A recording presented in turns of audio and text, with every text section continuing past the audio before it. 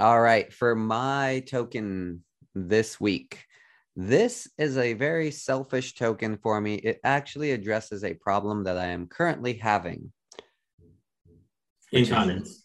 not incontinence, you're Oh, close, liquidity. yes. Well, two You're sides of the same close, you're coin, I close, guess. Brian.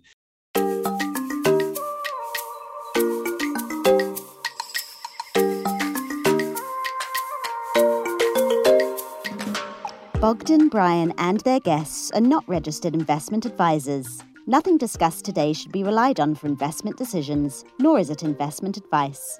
This show is for informational and entertainment purposes only. Please work directly with an investment professional.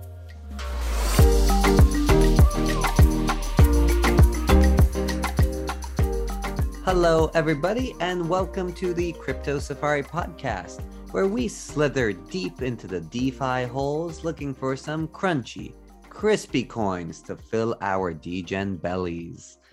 My name is Bogdan, and as always, here I have Brian. How's it going, Brian? It's going even better now after that spicy opening that you fed us. I wasn't Lovely. expecting that. Most of these I don't really know about until you present it, and so it's always one of my favorite parts of the show. So thank you for that imagery, and it's going to be with me for a while. I'm glad I could surprise and delight you, Brian. Yes. So today we have a pretty packed agenda. We have a couple of listener questions, one of which is about how we personally buy a token and what prices we look for. How do you choose a good price? And then we also have another question later about how to avoid gas fees when buying an NFT on OpenSea. So we will get into those a little later, but first let's jump into the news. What is in the crypto newsosphere for you today, Brian? Yeah, I got a few things. I kind of switched up my approach to this. Instead of having like a few stories that I kind of dive deep in, I've got like some quick news bites, headlines that we can choose to mull over, chew on, or just say, oh, that's interesting, and maybe move on. Totally Sounds up to you. tasty. We'll see what happens. Maybe the listeners will love it. Maybe they'll hate it. We'll have to wait for that feedback. But so first off the press, I guess you could say, the digital press, is I was reading that Coinbase is going to launch an NFT marketplace soon. Oh, very interesting. Yeah. There's no date for the official launch. They posted this on Twitter, and they've met with over 100 content creators to work on the launch. That's super interesting. You know, everybody in the NFT space gets really frustrated with OpenSea. Like, no offense to OpenSea, it is a decently good product, but they have so many little problems that just kind of like over time, it just nags at you little by little. So I think this is ripe for disruption. Yeah, absolutely. And even some of those little problems can be like really big problems for some of the users, some of the content creators. I think from a user perspective, yeah, there's some things that are annoying, but we talked about people getting hacked and their NFTs being sold, stuff like that. But for some other people, they're getting plagiarized, they're getting scammed. So yeah, it's tough because, like you said, they're trying to do the best they can with their platform and trying to keep it pretty decentralized and pretty open and free for everybody to kind of do what they want. But at some point, you got to say, like, maybe there's a better solution out there. Yeah, I love it. That's great. So that's one. Another one, this is kind of funny. The CEO of Terra, known as Do Kwon, bet that the Luna price won't fall below $88 a year from now. So Terra CEO Do Kwon bet a gentleman named Sensi Algod, who basically called Luna a overpriced Ponzi scheme and it would fail. He bet this guy $1 million that it won't fall below $88 within a year. Oh, wow. $1 million. That's $1 million. Yeah, he threw it out there. He already said he's going to donate the wins if he does win to charity. So it's a gentleman's bet, I guess you could say. I don't know if Vegas is taking odds on this thing or what, but he said it, and apparently this is going down. I like that. Brian, don't you wish that you were so wealthy that you could make $1 million bets for fun with your rivals? Yeah, I think if I still had that money, I don't know, I still would feel pretty uncomfortable. I guess it's all relative to how much you have in your wallet, in your crypto wallet. But yeah, I don't know, man. I don't think I'll ever, even if I had that amount of money, I don't think I would be making just bets like that for $1 million. Yeah. What's your take on Luna? Do you have any strong feelings about it? Not so much. I mean, I know a little bit about it. It's not something we've covered, but it's one of those names that you hear. I don't have a ton of information about it, but after this this bet, I mean, maybe $88. We'll see what the price is at now, and then maybe we'll put some money in to see what happens. Very interesting. We should cover it. Let's cover it maybe next episode. Yeah, absolutely. That's a good one. Another news headline. So Shiba Inu, the community-driven token, has become the second most popular token for Ethereum whales to hold after Ethereum. Really? Yes. That's really surprising. Yeah. So it comes from a site called Whale Stats, and it shows the top 500 investors in ETH and ERC20 tokens now prefer SHIB to FTT, which was the native token for the FTX platform. On the May 13th, a whale bought 49 billion SHIB tokens, bringing his holdings up to $1 trillion something. But it's now up there as the most popular to hold for these big whales. So why do you think that is? Because I'm not as familiar with Shiba Inu as you are. Mm-hmm. Is there anything coming down the pipeline that you know of that could merit in buying this? Yeah, there's a lot of stuff in the pipeline for them. They're creating a game. They've already been launching NFTs. They have an NFT marketplace. They're building their own blockchain called Shibarium. And so they have a lot of use case stuff coming online, but I think whales might like it because right now it's actually pretty low compared to its all-time high. And also, and I don't want to say this and give people a negative opinion, but sometimes whales want to hold a lot of tokens that have a lot of volatility because they can do some manipulation of that coin's price. So I'm not saying that's why, but that's something you got to think about when there's a large consolidation of one token in a few whales' hands. They have a lot of control over price fluctuations.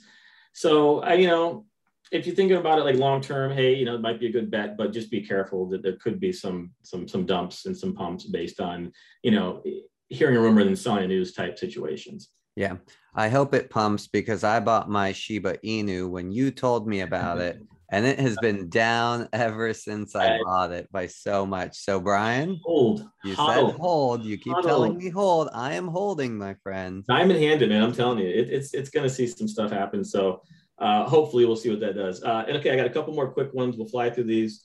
One has to do with Cardano, which we discussed a few weeks ago. They recently had an increase in their total value locked on their platform. And total value locked is basically all of the crypto that's in that protocol or project. It's a show of confidence. It's a show of people wanting to use their platform. So that jumped up 6% in 24 hours. And supposedly that's just the beginning. They're waiting for something called the Vasile hard fork, which is going to change their platform. A hard fork is basically when a project changes its protocol and makes some blockchains basically irrelevant, and vice versa, makes other ones irrelevant. So it could be one of the two. So they're having this coming up in June. And so a lot of the DeFi projects that are waiting to launch on Cardano are waiting for this hard fork. And so they're locking in value now. But once that launch happens, there could be a lot more DeFi projects launched on their blockchain and a lot more TVL locked in.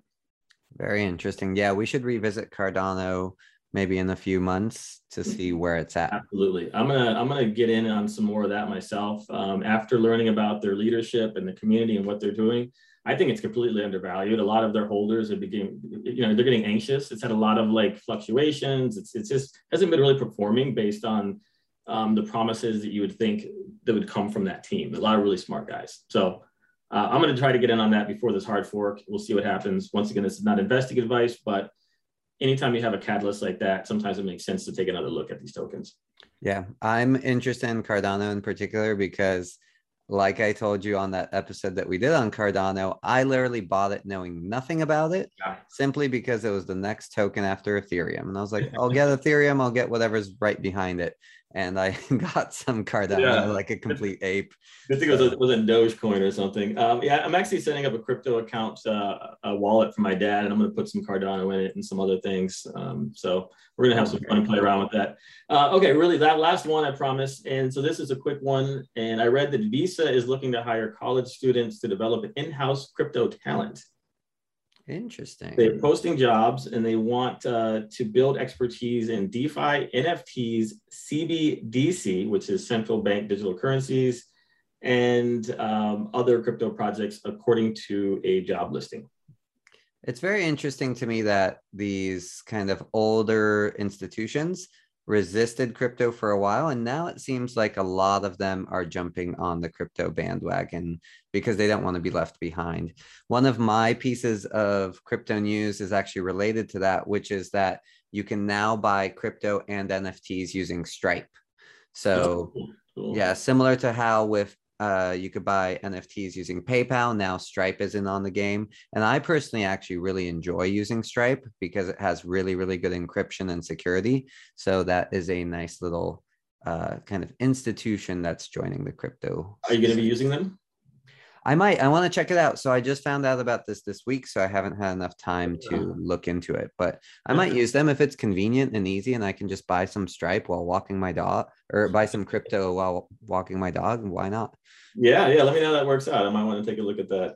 Actually, I also heard Twitter, or not Twitter, but Block, which used to be Square. They are building their own crypto wallet now too. That's going to have a biometric thumbprint instead of seed phrases and other things. Oh, interesting. So we'll see how that works too. Anyway, a lot of big names are getting into the crypto in different ways. Very cool. What else you got newsworthy? Something that is a little bit of a update on one of the crypto tokens that we talked about, which is Avalanche. Ooh, yes. So apparently, I know you're a big fan of Avalanche. The Avalanche Foundation has actually launched a Avalanche Multiverse, which is a $290 million incentive program, which is intended to accelerate its subnet functionality. And if subnet functionality sounds like very fancy tech jargon, it's actually very simple. The Avalanche subnet allows individuals or institutions, which is pretty important, to build custom blockchains tailored to their needs. So similar to kind of how we talked about Polkadot last time, that you can build your own blockchain much easier. Avalanche is doing the same thing, but they're actually funding it. So they have $290 million to fund people who want to build blockchains on Avalanche. I like that. I mean, Avalanche has a lot of stuff they do like that. They have a nonprofit side and they also have their product side. And so, this doesn't surprise me if they're doing something like this. They're very forward thinking in that way. But also, I think I like that idea because, I've been reading some other stuff about blockchains and business and stuff. And a lot of people think that in the future, it's just going to be not something we think about. It's going to be like, oh, this business is powered by blockchain. It's just going to be something that's below the surface. No one thinks about. And it's just going to have a ton of different business and use cases and whatever else. And it's just going to be something that's just in the background. It's not even going to be a big deal. And so once we start getting these institutions to start building this out, this infrastructure, I think we're moving in that direction just a little bit faster. So I think it's pretty cool. Yeah, exactly. And when you think about what the internet is like today, when you're on the internet using something, you're not thinking, oh, is this HTML5? Is this CSS? No, you're just using the actual application for its utility. Exactly. But behind the scenes, developers have to make choices about how they build certain things. So for example, with this Avalanche subnet, they're saying that it actually makes implementing compliance, data privacy, and performance easier for those developers. So it should open up, this whole other world of where developers can build much easier without having to be quite as technical as before. Yeah. I mean, we've talked about this, I think, since episode 1. It's in this ecosystem in this industry, scaling has always been something that's been difficult. And if you can't scale, there's not going to be widespread adoption. And so a lot of these projects we talk about, what do they talk about? Scaling, and ease of use. And these are things that have been problems for a long time. And we're starting to see some solutions. And with that becomes ease of use, better user experience, more adoption. And so we're going to start moving to that point where there's going to be synergy. Synergy. I love it. I did some with my hands, everybody. You can't see it, but I did a synergy hand gesture. He did the synergy symbol. I did. All right. So Brian, for this next one, I'm going to test your NFT knowledge a little bit. Let's see, which I know is lacking in many ways. What comes to mind when I say the word Yuga Labs? Yuga Labs. Yuga. Now, if I remember correctly, Yuga was a Polynesian prince who sailed the Galapagos on a single sea turtle. Is this true? Wait, is this actually true? Because no, I made that up. I'm sorry. that would be so impressive if you actually knew the lore behind this. So you might not know Yuga Labs, but Yuga Labs is actually the creators of Bored Ape Yacht Club, which is one of the most popular NFTs in the world. Yes. Now, what about if I say the words Larva Labs? Okay, first of all, I was going to say something about Bored Apes because I just, that's all I know about NFTs, not all of, but you know, and is Larva Labs something that the apes get when eating rotten fruit? And so they end up getting these larvas in their bellies or something like that? Or you're close, but no, actually you're not close at all. So Larva Labs is actually the creator of CryptoPunks, the most popular NFT in the world. And something very special happened recently. The creator of Bored Ape Yacht Club has actually acquired CryptoPunks and Meebits from Larva Labs. I heard about that. It's for an undisclosed sum, but they actually bought 400 CryptoPunks and 1,700 Meebits. And the reason that they acquired them is they actually want to create a community around those and also create some derivative works of the two projects and give that intellectual property and commercialization rights to those NFT owners. So if you own one of those 400 CryptoPunks, you can currently print t-shirts, do stuff with it. And so Bored Ape Yacht Club wants to allow more people to use their CryptoPunks and create whatever they want to create around them. Say you want to create a comic book around it, you want to create merch, whatever it is, they have plans to open that up to their community. Interesting. Would you call this a metaverse? I wouldn't call this a metaverse. I would call this a very strange acquisition strategy because in reality, CryptoPunks is the first. It's the biggest. You can't get one. There's none for sale ever. Bored Ape Yacht Club is the second biggest. So it's kind of strange that the second biggest is making an acquisition of the biggest NFT. So we'll see where this goes. But it's really interesting because to me, NFTs always felt like they were like separate worlds, you know, like you're in the Ape Club or you were in the CryptoPunk Club, right? It's weird that there's now this crossover where these communities are kind of merging and becoming somewhat bigger and more powerful. So even in a world of decentralization, we still have consolidation and centralization is what you're saying. Exactly. So this is, you know, breaking news. It just happened recently. We'll see where it goes and I'll report back, but really, really strange to see one NFT, you know, doing acquisitions of another NFT. That's interesting. And, you know, I'm sure they have some good reasons or at least a lot of money to spend. So we'll see what happens. Maybe they're going to combine them into like a project that has them like crypto apes. Yeah, CryptoPunk ape or something. I don't know. Maybe there's gonna be a cartoon or a TV show or a movie coming out. I don't know. We shall see. We'll We'll so see. that is what I had on my side of the news. We can jump into listener questions next. So we have two really interesting questions here. I'll start with the simpler one of the two, which is related to our NFT chat. So this question comes from Kenneth. Kenneth would like to know, is there any way to avoid gas fees when buying an NFT from OpenSea? Do you have any thoughts on this? Well, I honestly have never bought an NFT on OpenSea, but I'd imagine it works the same way as other decentralized exchanges. And so right now, as far as I know, and correct me if I'm wrong, it's probably pretty hard to avoid fees altogether. But if you do buy things on decentralized exchanges off peak hours, sometimes it's a little bit cheaper.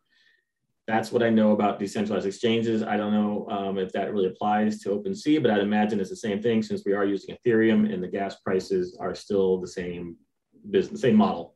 Exactly. So for those who don't know what a gas price is, it basically is a transaction fee in order for someone to execute the transaction that you want them to do on the Ethereum blockchain. So if I want to do a transaction on the Ethereum blockchain, I'm not allowed to do that on my own. It's kind of a closed system. If you let everybody make changes, it can get very insecure. So there are dedicated people who are trusted to make those changes.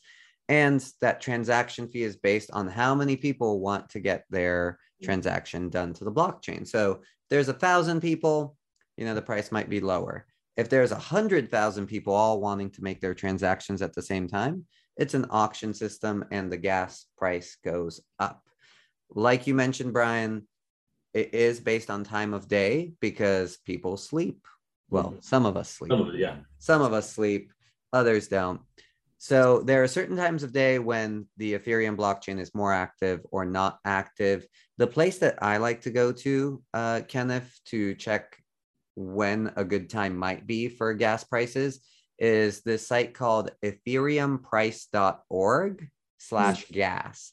And they have this really nifty kind of heat map on there, and it's separated by time of day and day of week. So you can look like, oh, Monday at 10 p.m., I should be able to pay less in gas.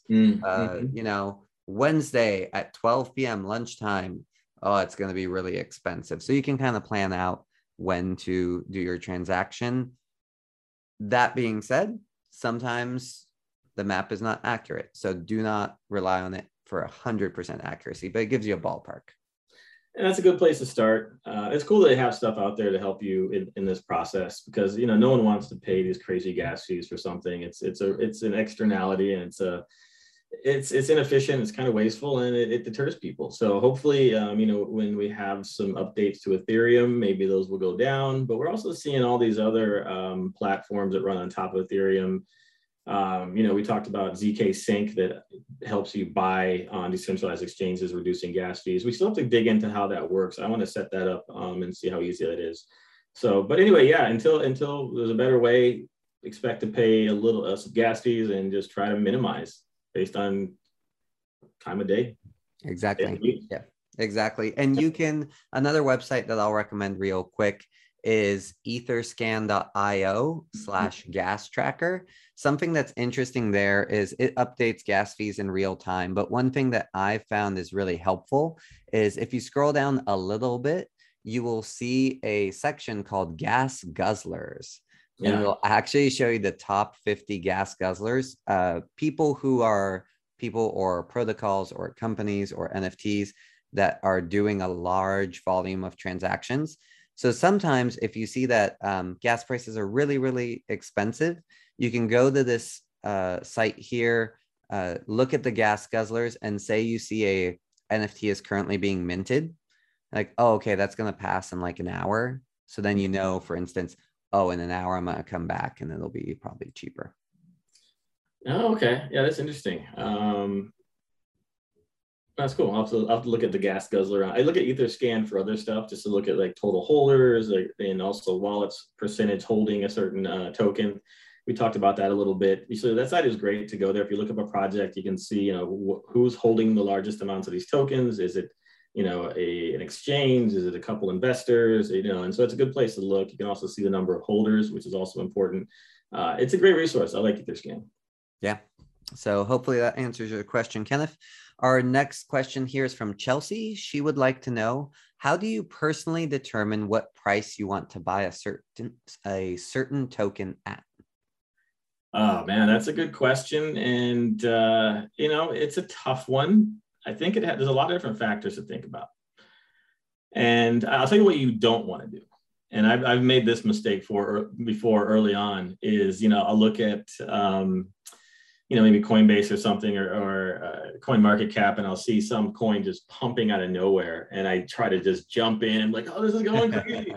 And so FOMO. Yeah, I get the FOMO really bad. I get the FOMO shakes. My mouth gets dry, my tongue gets numb. But you don't want to buy, if you see a token pumping, it's up like 30, 40%, like in a couple of days or a week, that's not a good time to buy because chances are it's going to hit some high points and people are going to take some profit and they're going to dump it and it's going to go back down and you're going to be basically negative on that trade. So what I do now that I've learned my lesson is either I dollar cost average into a project that I like, meaning I put the same amount of money in each on a schedule. So either whether it's up or down, I'm putting the same amount of money in. So you kind of mitigate that volatility.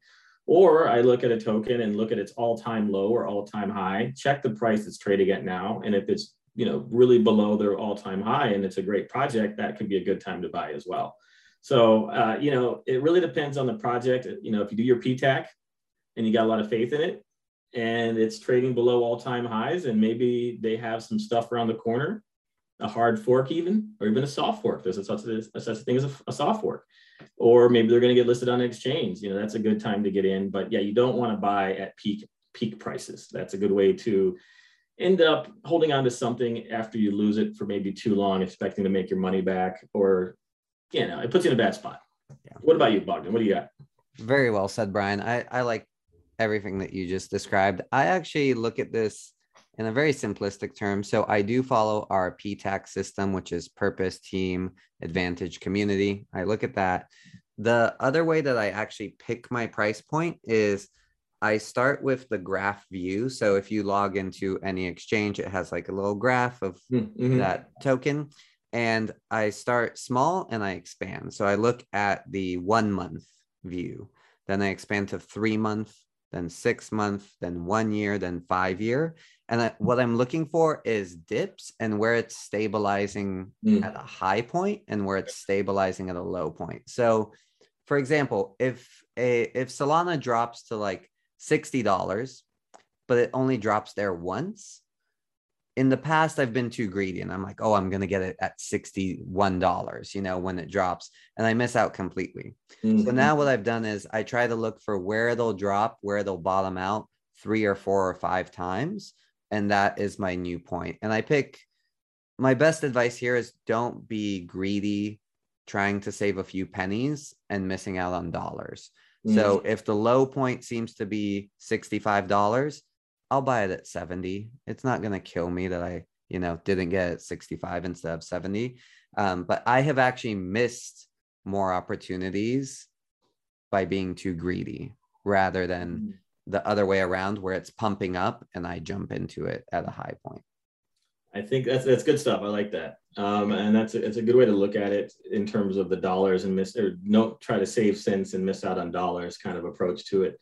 And I think once we, I don't know if we can get through it or go over it on a podcast, but we should talk about different types of chart analysis, especially candlestick charts. Those are actually really good for determining when to buy, because you can see strong sentiment reversals in prices. If they get rejected, it shows like a big drop, and you can follow those pretty well and do some interesting analysis and see some trends. But once again, that's a very visual thing. We can maybe talk about it a little bit one of these days, but we could do a workshop perhaps. That would be one of our crypto workshops. Yeah, actually that's a perfect venue platform for doing that. So yeah, why don't you tell us about the workshops, by the way? Why don't you give a plug? Sure. So if you guys want to attend a live workshop where we talk about cryptocurrencies, NFTs, and actually go through things in much more detail, the website for that is alittle.cryptocurious.com. And over there, you can catch some live workshops. We do them every week, so don't worry if you miss out. They do fill up, so I recommend RSVPing as soon as you can. If you miss out 1 week, don't worry. We'll repeat it in a couple of weeks, so you can always get in later. They do fill up fast. I haven't been able to get in any of them, and I know the guy. So I'm outside looking in the windows, trying to get some knowledge. But yeah, good stuff. I definitely recommend them. So yeah, that's great questions. Chelsea and Kenneth, really appreciate you asking us what's on your mind. And we love looking into these questions, so keep them coming. Yeah. All right, let's jump into our 2 tokens for this week. So before we jump in, let's do a quick recap of our system, PTAC, which we mentioned earlier. So that stands for purpose. What problems does this cryptocurrency solve? Team, meaning who are the founders of this cryptocurrency? Who are the investors? Advantage, how is it unique compared to other cryptocurrencies? And lastly, community, what's the user adoption like? And what is the developer adoption like? And lastly, Brian has thrown in plus T, which is tokenomics. What do the tokenomics look like for this cryptocurrency? I love the tokenomics. You know me. Yes, you love it. You love the numbers. That's my bread. All right. Yes. So since I went first last week, how about we have you jump in first this week, Brian? Yeah, happy to do so. I have a project that I haven't really heard of before. It's been around for a while, but it popped on my radar recently for a couple reasons. The first one is, we're living in a time of, I would call this a bear market. Would you call it a bear market? Yes. Yes, we're living in a bear market right now. How long it's going to last, nobody knows. But right now, there's a lot of sell-offs, a lot of volatility, a lot of just trading sideways. And so, when you hear about a project that's up 200% in 30 days, it piques your interest. And so today I'm going to be talking about something called Waves. Have you heard of Waves before? Waves. Yeah. I have surfed Waves. I have not looked at Waves in crypto. I've seen you surf Waves. It's an experience. It's majestic. I want everybody to get out there and really watch this. Yeah, it's ballet. So Waves is a project. Like I said, it's been up 200% the last 30 days. 155% increase in volume in 24 hours. $2 billion worth exchanged hands.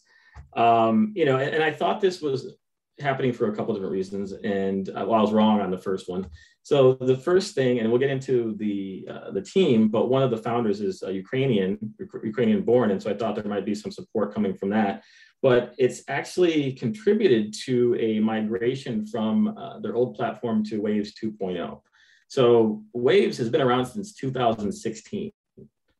Okay, and since then, it's had some growth. Investors have seen a 12,000% increase in its value since 2016. What is it for? Exactly, we're getting into that. So yes, launched 2016, kind of flown to the radar. It's basically was built to improve on the first blockchain platforms to increase speed, utility, and user friendliness. So once again, those three things just keep coming up. Mm-hmm. And so it was built for that. It's a multi-purpose blockchain platform that supports a bunch of different use cases, dApps, and smart contracts. And it's undergone like a bunch of spin-off features. They've got like 3 different blockchains right now. And so they do a lot of stuff, but originally it was built to solve those 3 problems that Ethereum faced, which was scalability, user ease, I guess you could say, user satisfaction. Ease of use, yep. Yeah, ease of use, thank you. And also just increase utility. And so that's why it was built. And so it's had some big gains, but it just kind of sat around for a while, but now it's kind of pumping like crazy.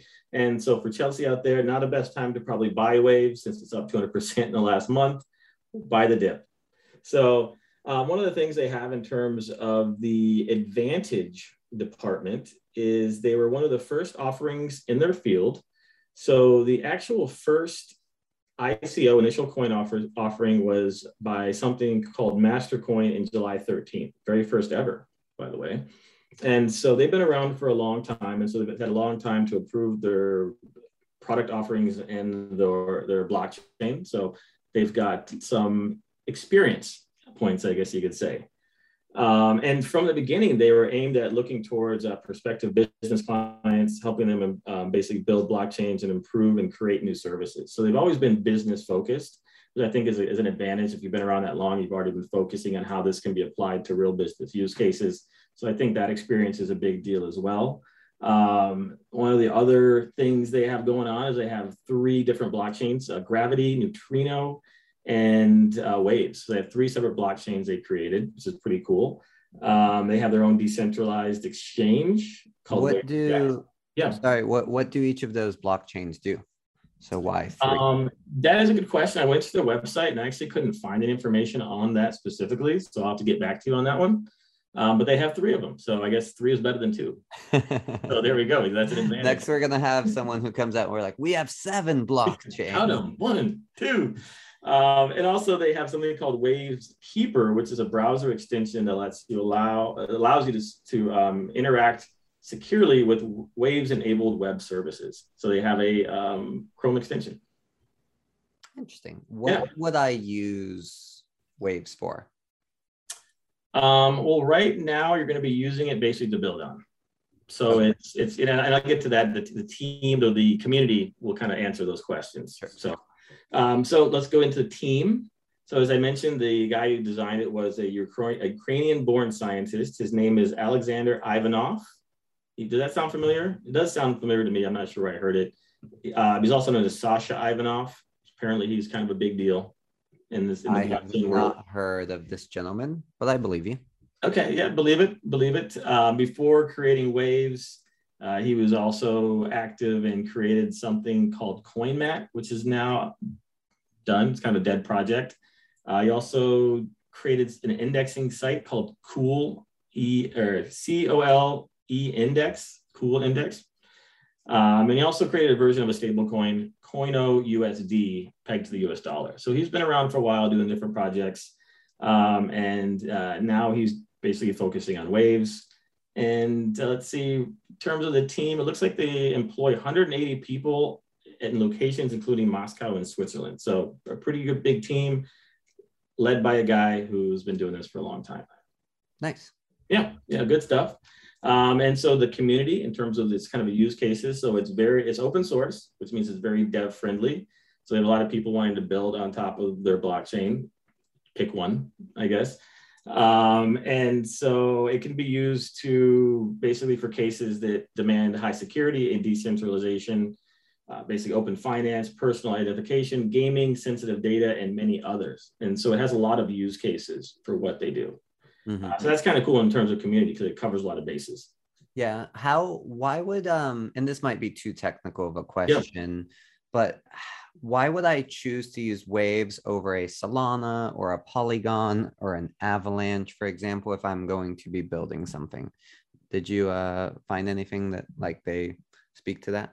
Yeah, and not really. This one popped on my radar pretty late, and so I just got some really high level stuff. I think a lot of it has to do with basically their move to Waves 2.0.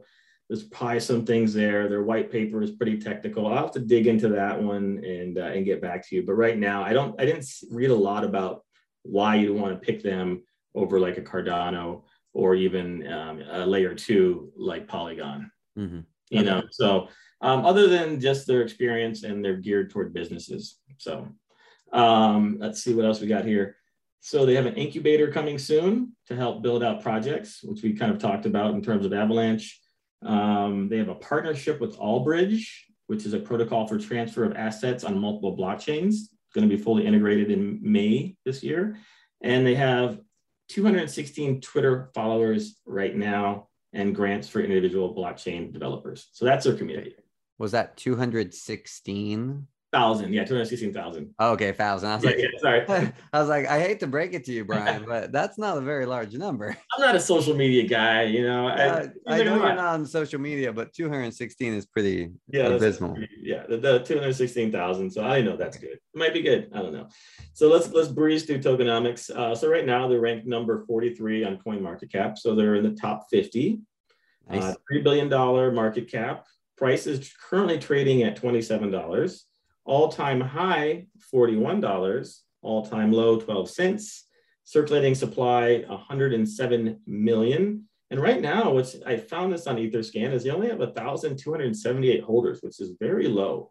So very small community. Yeah, but look at the coin price. I mean, obviously that's based on their circulating supply, but it could be, it could be because, and my coin has something similar here, which is that the actual coin itself is not the value. It's the actual protocol that's the value. So it could be that you don't need Wave coin in order to do some of the things on that protocol.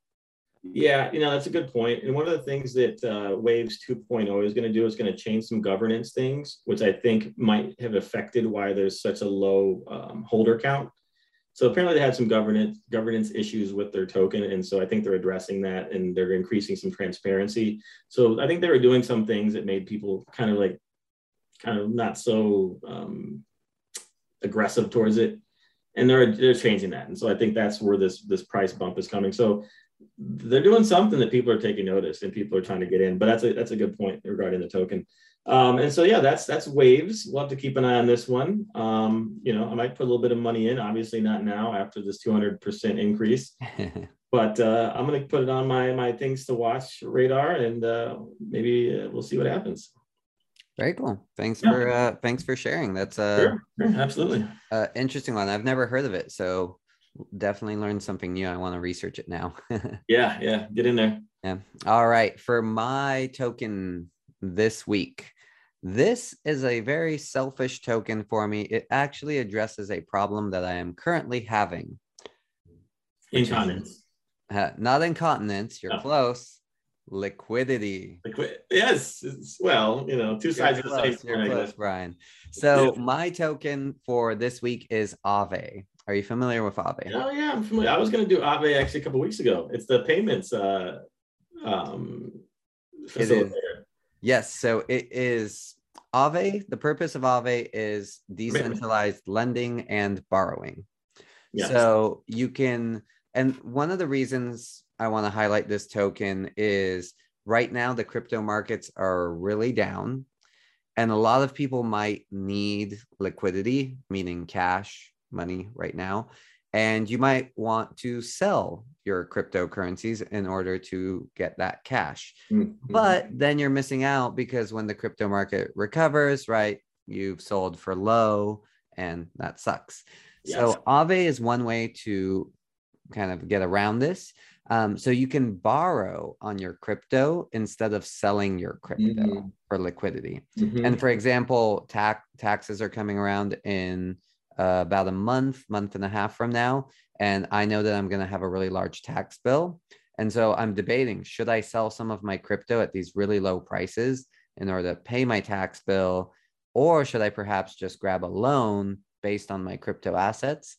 And then when crypto goes back up, I pay back my loan and get to keep all of my crypto. Yeah. And I'm not sure if we talked about this, but one of the secrets of the wealthy is they don't sell assets. They borrow money and use assets as collateral. And so they never lose money that way. Well, I'm not saying never, but it's one of the things that wealthy people do. It is. It is also one of the things that poor people do. Because if you do it improperly, and I'll get a little bit into this about some of the risks and benefits of this, but if you do this improperly, you could lose your crypto, which really sucks. So you have to use this in a very smart way, and I'll talk about how that's done. So this is a little bit more focused on the actual use case of this blockchain, not necessarily the token. So Aave, the actual token itself, it only gives you lower fees and it gives you governance. So it's not that utilitarian. It's more about using this platform. So Aave was created by a guy named Stani Kulechov, who is from Eastern Europe, based on that name. He is a serial entrepreneur who graduated law school from the University of Helsinki. So pretty good pedigree. He has been in cryptocurrencies and blockchain technology for many, many years. And he actually started Aave in 2017 before decentralized finance was even a thing. So when he started Aave, it used to be called ETH Lend, like Ethereum Lend, but they rebranded because they wanted to expand beyond just Ethereum. And so 1 year after they were founded, they switched over to Aave. In terms of investors, they have a few firms. The only firm that I saw that was like a name brand that I recognized was the classic Three Arrows Capital. They keep coming up. They seem to have invested in almost every cryptocurrency we talk about. Where are they located, by the way? Are they US based? Three Arrows is in Southeast Asia. I believe they're a very large hedge fund out of Southeast Asia. Yeah. So that is who the founders are. The advantage of Aave, and this is where things get interesting. So they offer over collateralized loans. And if you're not a finance person, I'm not a finance person. Here's what that means. It means you have to put up more money than what you're borrowing. So if I want to borrow $50, I need to put up $100, for example. Mm-hmm. And you might be thinking, well, if you have $100, why would you need to borrow 50, right? Again, this is, I'm putting $100 of Ethereum. Right. I'm putting $100 of Solana. So I don't want to sell my Solana. I am putting $100 worth of Solana into Aave in order to get $50 for whatever I need. Got it. So, and that's mostly in case you don't pay back, then the lender has that money basically in an escrow account. And so it's a way to provide, well, I think of blockchains, and I'm not the first one to say this, obviously, is a trust network. And so that's kind of the built-in trust factor. Like, I know I can lend to this person because they've already put up more than I'm lending them. Exactly. And banks have done this for, centuries, but banks tend to have lots of middlemen, lots of overhead. And so they're going to charge you higher interest rates for those loans. They're going to hound you. They're going to hassle you. There's going to be all these terms and conditions that, you know, you can't understand. Aave is very simple. You put your $100 in, you get your $50 out. And then they have this really nice dashboard, and you as a UX designer will really appreciate this. So it's this really nice dashboard that gives you a score of how in danger your funds are to being taken if you're not paying back your loan. So you can literally see in the dashboard, hey, like you should probably pay this loan back soon because you're getting near this threshold. And what that threshold is called, it's called a liquidation threshold. And it basically means if you don't pay back your loan and it keeps growing and growing and growing, they will take your initial money. So the way this works is I put up my $100. They give me $50 as a loan. And let's say it has a 10% interest rate. And I'm doing stuff with my $50 and I'm accruing interest. Let's say that the liquidation threshold is $80. If I reach $80 in debt, then they're going to take my $100 that I put in initially. So they will warn you. They'll say like, hey, you're accruing interest on this loan. You're at $60 debt, $65 debt, $70 debt. When you start getting near $75, $80 debt, they will warn you and say, hey, your score is really low, like pay this back. Otherwise we will have to take your principal. Yeah. It's like, hey, deadbeat, get off the couch, pay your bills. No, that's cool. I think it's a cool way to let people know when the clock is running out. Otherwise you could forget these things, or maybe there's no visibility or transparency. And so I think it keeps things kind of equitable for both parties, so you don't get caught off guard. Because sometimes, you know, with lending institutions, they don't have a lot of transparency because they want you to default on a loan. They want to take your assets. They want to put you in a bad spot, especially some of these predatory lenders, you know, like the payday lenders, the cash advance guys. And so, yeah, I like it. I think it's a cool idea. Are you gonna? So you might borrow some cash on your ETH. I might borrow some because I've been debating this. I've been thinking, okay, I have this tax bill coming up. Like I do have to pay it.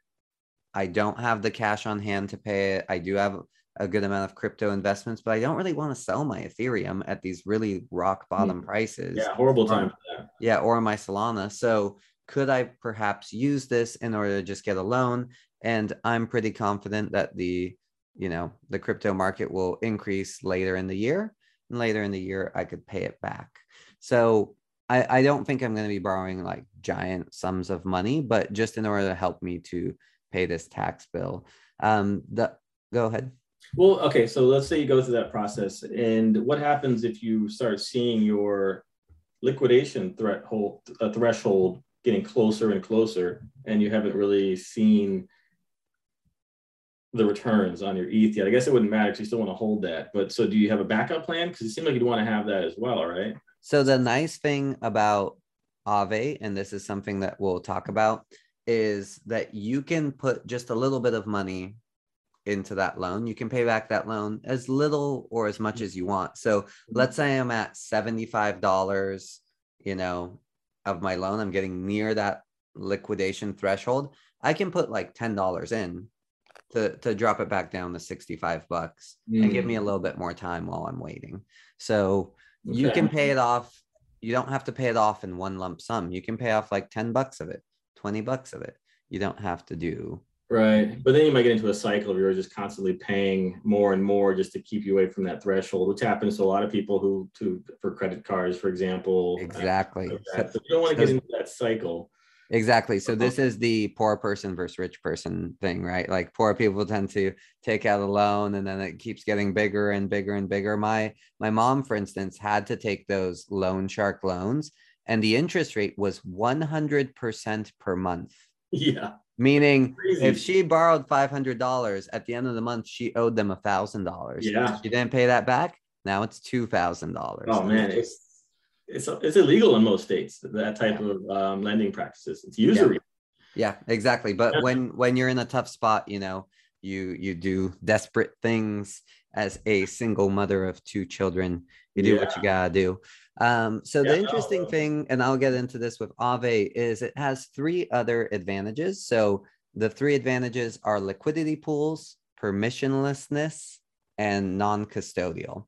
So liquidity pools, this is really interesting because normally when you're borrowing money from someone, it's kind of a peer-to-peer transaction. Here, it's what's called peer-to-pool-to-peer, meaning the lenders who want to lend their crypto put all their money in a pool, put their crypto in a pool. The borrowers borrow from that pool.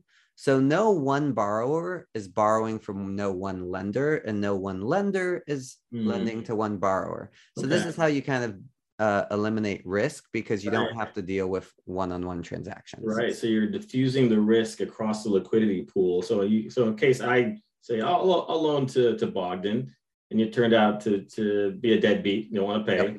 Yep. I guess you're still going to be making that $50 or whatever the double the amount of whatever you put in. So I guess you're not going to lose, but it just takes some of the risk out of that one-to-one, right? You don't have to think about who is going to be borrowing your money, because it's going to get distributed across tons of people. Right. So you can put more in, knowing that it's going to be spread out again for more borrowers. Yeah. So it's a little bit more security, Right. Because I guess on the lending side too, you don't want to basically put up a ton of money and then just have it sitting there waiting for someone to pay off that incremental amount. Maybe you might need that money back, or maybe, who knows? So yeah, that's cool. Exactly. So that is the nice thing about the liquidity pools. The other thing, and this is very simple, basically it's permissionless, meaning that anyone anywhere can use it, no credit check required. So if you have a bad credit score, you can borrow using this, because you're putting up more than what you are borrowing. Yeah. So no KYC protocol. Exactly. So it helps also with places that have very restrictive lending, like some countries, like you must borrow from a bank. They do not let you borrow from anywhere else. And so if you're in a tough spot in one of those countries, this is a nice outlet for that. Right. And then the last thing is non-custodial. So everything is completely smart contract based.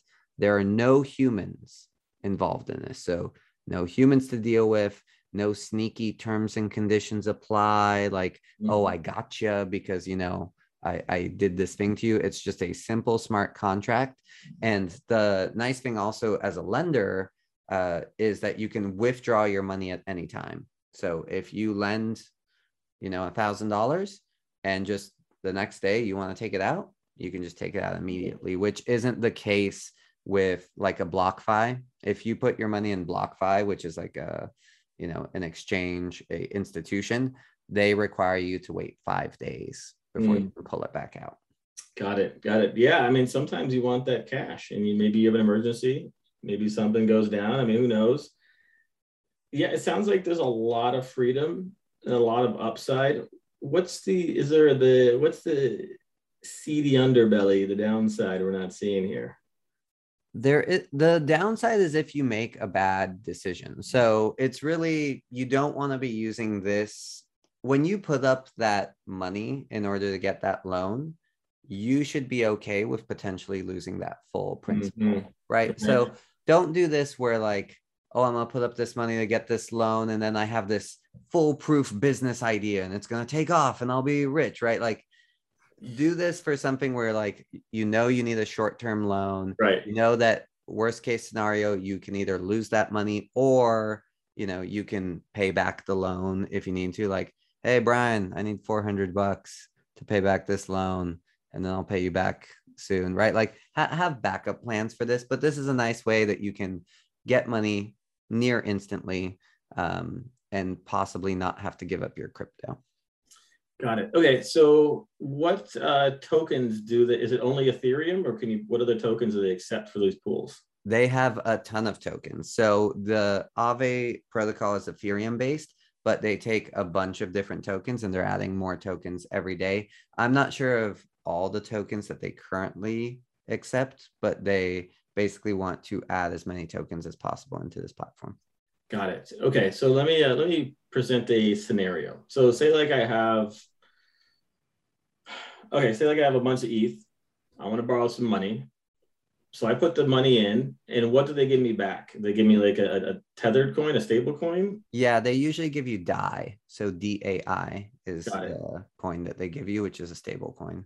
Okay, so what if I put the money in, and as I'm doing that, for some reason the market drops 30%, let's just say, and then all of a sudden the money I'm getting out isn't worth as much as I needed. How do they deal with the volatility in terms of the lending process?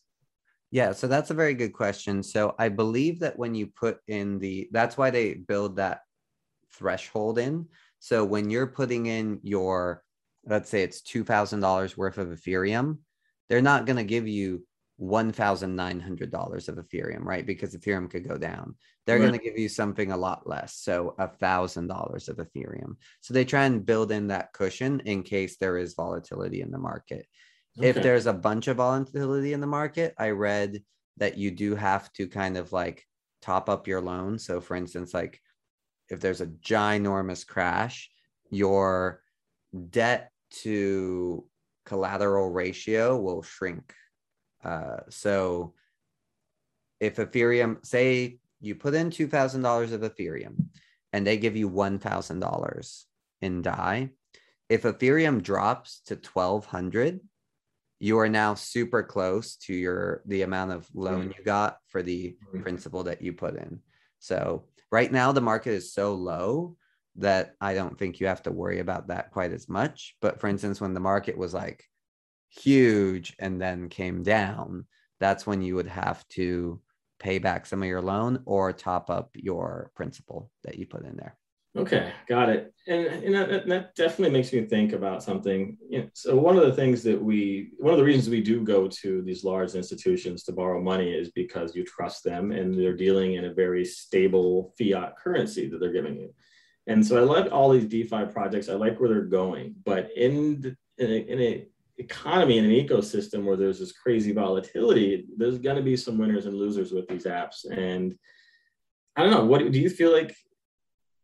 I mean, I don't know. What do you think about that in terms of this side of the crypto market? You know what I mean? Because it seems like eventually you're going to have to find some stability. I guess you have, stable coins that have some stability, but you still have to kind of go in and out with ETH or some other coin. So how do you see that playing out for most of these DeFi projects? Do you feel like there needs to be some more stability or less volatility? Like, I don't know. What do you think?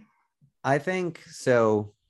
I think that the way to use this is honestly as a tool. So we are pretty crypto positive. So like in a year, do you think that cryptocurrencies will go up net overall or go lower net overall? And if you believe that they're going to go net up overall, right, they might go up and down a bunch. But if the trajectory is in general going up, then it makes sense to take out a loan based on your crypto. Don't give up your crypto that you got for a great price already and wait it out. And then once the price goes up, so you can sell some of that crypto, pay back your loan. So that is how I think of this. So personally, for me, for Solana, I used to have Solana valued at like $40,000 and now it's down to $20,000. So I don't want to like sell my Solana now. It's half its price. I'll wait until it goes back up to $40,000 and I'll sell a few Solana tokens to pay back my loan, for example. Yeah, I mean, I love that. And I've actually had like some experiences with that where I'm like, oh, I'm just going to wait a little while for this to go back up before I do this and this. And there's no guarantees across the board. I've had to hold on to some tokens in some tough times thinking like, okay, next week maybe it'll go up and I can take some profit or I can get into this project. And sometimes it just keeps like going down and down. And I mean, I think from a long-term perspective, like, yes, will it go up? Most likely. But in the short term, I think making some of these decisions can be a little bit dicey.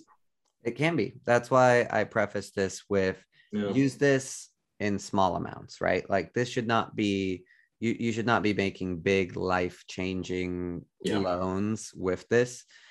We actually had at one of my previous companies, we had a professional financial advisor come in. And he was teaching us about how much you should have in savings, how much you should have in investment, et cetera, et cetera. And his rule of thumb was always have 3 months of living expenses and savings as cash. And anything beyond that, you can invest. But you want to have that little kind of safety fund in case some crazy stuff is happening. You're not worried about having to make these very kind of dicey decisions about it. Yeah, I've definitely heard the same thing, and I've tried to practice that throughout my financial life. And sometimes it can be tough. It's hard because when you see crypto, like the reason that I'm in this situation is crypto kept dropping, and I kept buying because I was like, "This is on sale. This is on sale." Right. You see this money sitting in your account, like it's your rainy day fund or your mad money or whatever. You're like, nothing's gonna happen between now and then. And so like, let me buy some umbrellas with this rainy day. Exactly. So, yes, I would say double that amount up, have 6 months, and that will give you some powder in your keg to buy some dips. Exactly. So that is the advantage in terms of community. Just a few stats here. So in terms of DAI, their lending pool that they currently have locked up in Aave is $1.7 billion. Wow. Okay. So this is a very big kind of protocol. The total value locked in Aave is $11 billion. Wow. Okay. Yeah, that's a great sign. It has a lot of users. Yes, it has a lot of users. In terms of developer friendliness, it's built on Ethereum. So it's completely Ethereum compatible, which makes it very friendly for all those Ethereum developers to keep building stuff on top of it. And I actually read that they're one of the top 5 or top 10 crypto projects to watch this year. Oh, that's awesome. Yeah. It's a good project. It's been around. It has a lot of innovative things in terms of the lending and borrowing field. That's very interesting to me. And then here I'll wrap up with last tokenomics. So 1.6 billion market cap. Mm-hmm. And then it has a 13 million Aave circulating supply. Okay, that's pretty low. Yeah, with a 16 million total supply. So there's only 3 million more Aave tokens that are going to be added to the supply. What's the price right now? Price right now is $122. Yeah, the high price looks here like it was about $666. Wow. Yes. So would you say Aave is on sale right now? I would say everything is on sale right now, honestly. I mean, what isn't on sale right now? Right. Yes. Yeah. But it looks like it's at a good price. I don't know if I'm actually going to be buying. In this case, I'm not interested in buying Aave tokens. I'm much more interested in actually using the protocol, using the blockchain for what it's intended to be used for.